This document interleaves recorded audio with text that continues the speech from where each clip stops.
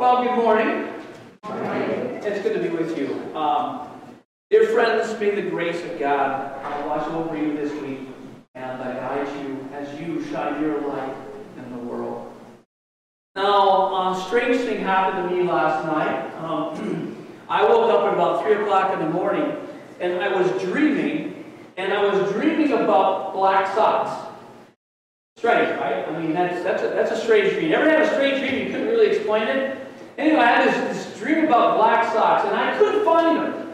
I was looking all over our house, couldn't find them. They were either in the dirty clothes or just hiding somewhere. And I kept trying to tell myself, you've got to be able to find these socks. And the only socks I could find were different colored socks, like white sock with pink polka dots or whatever. And I just couldn't find any black socks. And I realized that this dream is strange. Now, I'm waking myself up and dreaming about black socks, and you know how it is when you go back to sleep and you try and not dream the same dream? How many of you are successful at that?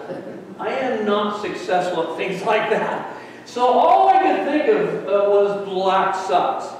And somehow, no matter how I tried to change the story, I just couldn't. So I woke up this morning. I wasn't tired necessarily, but I was still worried about black socks. Now, all week long, I've been thinking about the gospel story today. This is a part of the Sermon on the Mount. Again, Jesus is with his disciples and some other followers who are joining him on this mountaintop experience, and he is teaching them, and he's preaching and healing them. And it seems that Jesus also is a bit focused on inviting his disciples to come and follow him, to take up their crosses, and that they should be both light to the world and salt to the earth. So amazing.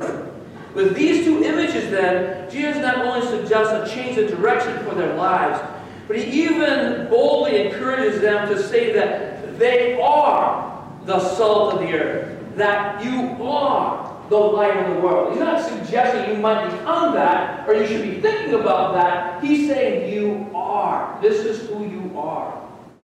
It's true, though, sometimes we can not escape being who we are. Like a nightmare dream about black socks. You can't help it. It's just there, and it's going to stay with you. Try as hard as we can't dream away the things that sometimes come into our minds. I think this is the message Jesus is trying to get across to his disciples. Salt is good for the things that need to be seasoned. So salt of the earth. If not that, then what good is it? Of what use is it? It may be a harsh word, but we cannot ignore what Jesus is saying. If salt does what salt was created to do, then it's not good for anything else. It's meant to be seasoning things. In fact, it is simply thrown out and trodden underfoot. This doesn't sound like good news right away, correct? But it also suggests that Jesus calls us for a very specific purpose as followers. To share with the world the salt of his gospel. This word, which is alone brings freedom and flavor to life. Listen, we get caught up in all kinds of things as we live, but nothing will give flavor to who we are and what God has created us to be without the good news of God's grace and unconditional love. This is a message that we cannot escape. This is a dream that is part of our reality. Let me put it this way today. We are to be stewards of God's story, stewards of God's grace.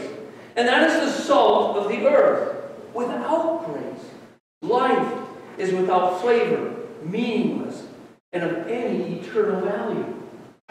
Then there is light. You are the light of the world.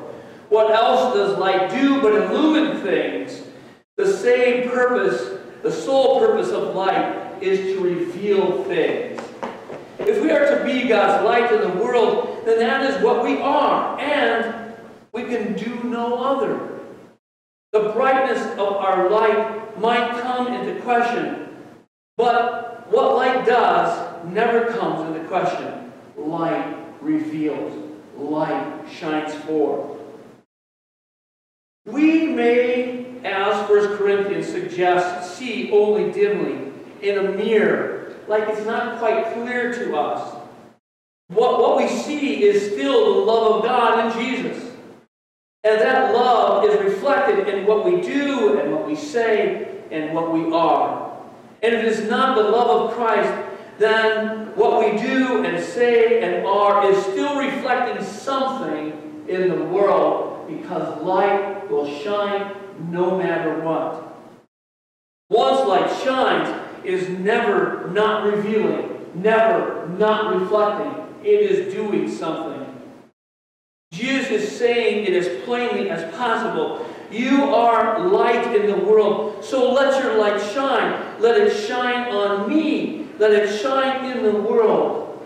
Let others see your light shine. Let it shine on your good works and give glory to your Father in heaven. No doubt, this message was both good news, but also warning. But it always allowed the disciples to somehow chance to see that their world would be a life lived not just watching Jesus, a life lived not as a mere observer of what Christ was in the world. Not from a safe distance would they be light in the world, but it would be messy and immerse them into the fabric of bringing the kingdom, the reign of God, into the world. And they would reflect that in everything they were and everything they would do. So that's where we are this morning. It may seem like a dream. No black socks, though.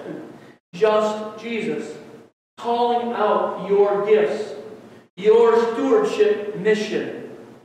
It's not an impossible mission, but a mission possible. For you are the salt of the earth. You are the light of the world. If you accept this mission, our world and the life of those around you will never be the same. May God bless us, keep us,